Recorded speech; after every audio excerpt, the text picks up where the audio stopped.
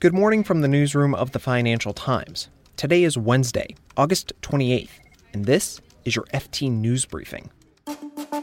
It's a second straight day of big opioid industry news as Purdue Pharma offers to settle thousands of lawsuits. Meanwhile, Philip Morris and Altria talk about reunifying in a merger that would create the world's biggest tobacco group. Plus, the FT's Robin Wigglesworth explains the origins of the term Japanification and why the phenomenon could apply to the United States soon. I'm Mark Filipino, and here's the news you need to start your day. Developments around the legal action seizing America's opioid industry continue, this time with Purdue Pharma. Sources say that the maker of OxyContin and members of the controlling Sackler family have offered to settle thousands of lawsuits against the company. That could amount to a total of up to $12 billion. Purdue is using the threat of its potential bankruptcy to convince plaintiffs to accept the offer. The proposal includes up to $8 billion from Purdue. $4 billion of that would be in-kind payments of drugs, including those trying to reverse opioid overdoses. The Sacklers would contribute another $3 billion, and the family would get the money by selling Mundipharma, which focuses its sales of painkillers and other medicines in Europe. This comes just a day after an Oklahoma judge condemned Johnson & Johnson for being a quote-unquote public nuisance for its role in the state's opioid crisis. The company was ordered to pay $572 million by the court. 22 opioid makers, distributors, and pharmacies are being named in more than 2,000 cases due to go to trial in October. Sources say that the states, cities, and counties that are pursuing Purdue Pharma are deciding whether to accept the offer before a meeting at the end of the week. Investors gave two of the world's biggest tobacco groups a cool reception over merger talks. Philip Morris International and Altria are considering the possibility of recombining after their split 11 years ago. In the process, it would create the world's biggest tobacco group with a market value of nearly $200 billion. Shares in Altria initially rose as much as 11.3% after word of the talks got out, but they eventually closed down 4% on the day at $45.25. Meanwhile, Philip Morris International shares fell 7.8% to $71.70. A source told the FT that the would-be nil premium deal would give Philip Morris International shareholders up to 59% ownership of the combined group. The two companies separated in 2008 in order to shield Philip Morris International from slowing U.S. cigarette sales, as well as the threat of regulation and litigation. Tobacco companies are pushing into the market for e-cigarettes and heated tobacco technology, and last year, Altria agreed to take a 35% stake in the e-cigarette group Juul Labs for $13 billion.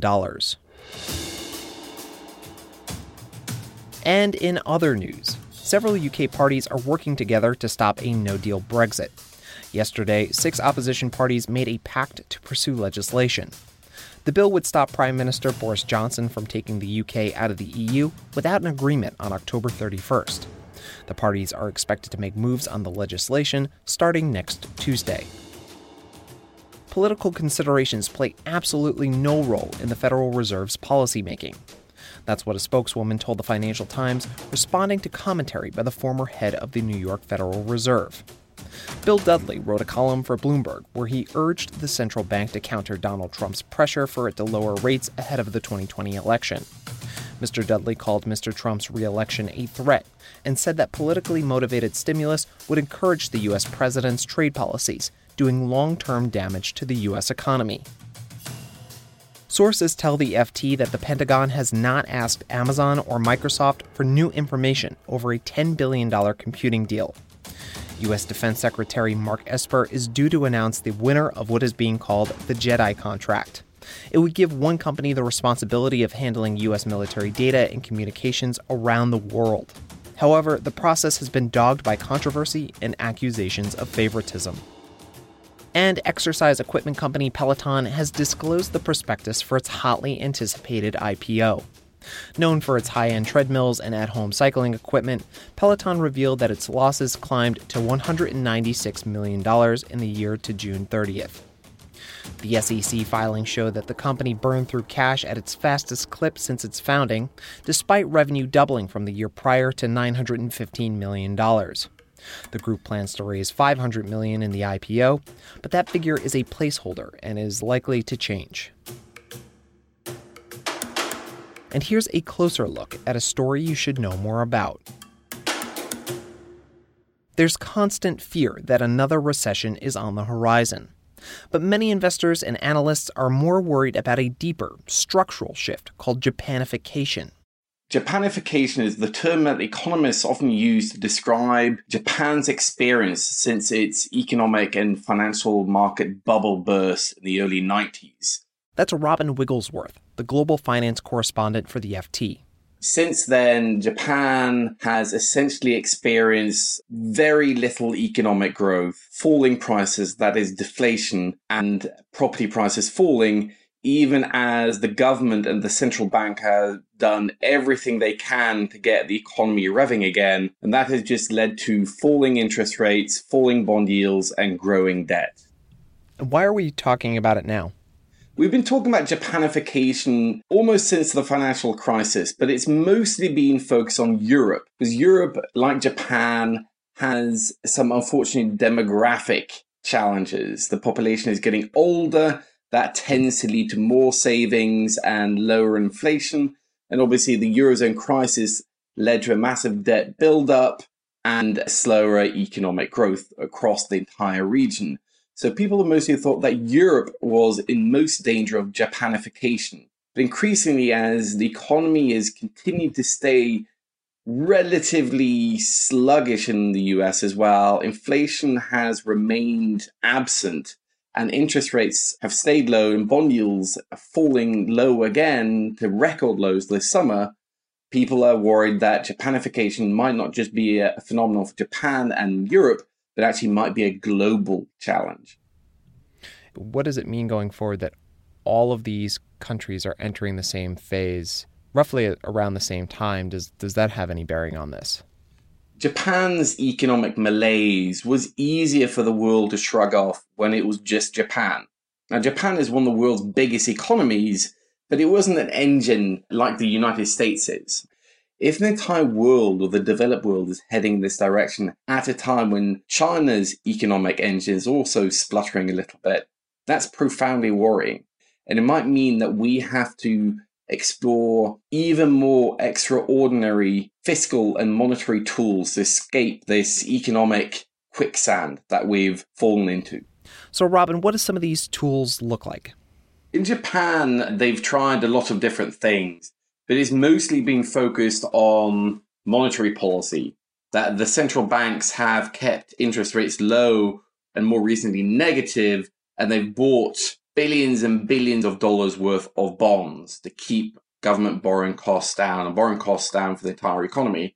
And it hasn't really done enough. The next stage might be to outright monetize debt, in that the government borrows money that the central bank buys directly and spends that money on massive tax cuts, massive building projects, that they essentially pull out all the stops and say, we will print and spend enough money to get the economy out of this funk.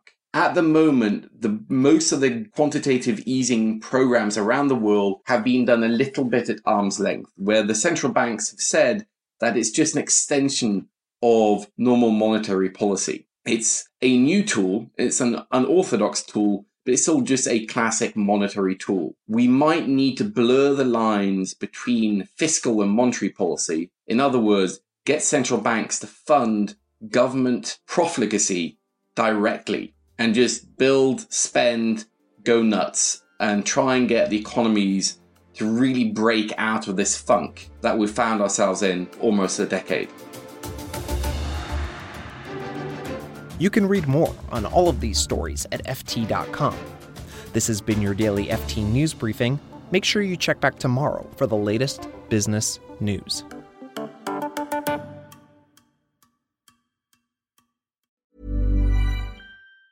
Support for this podcast and the following message come from Corient. Corient provides wealth management services centered around you. As one of the largest integrated fee-only registered investment advisors in the U.S., Corient has experienced teams who can craft custom solutions designed to help you reach your financial goals, no matter how complex.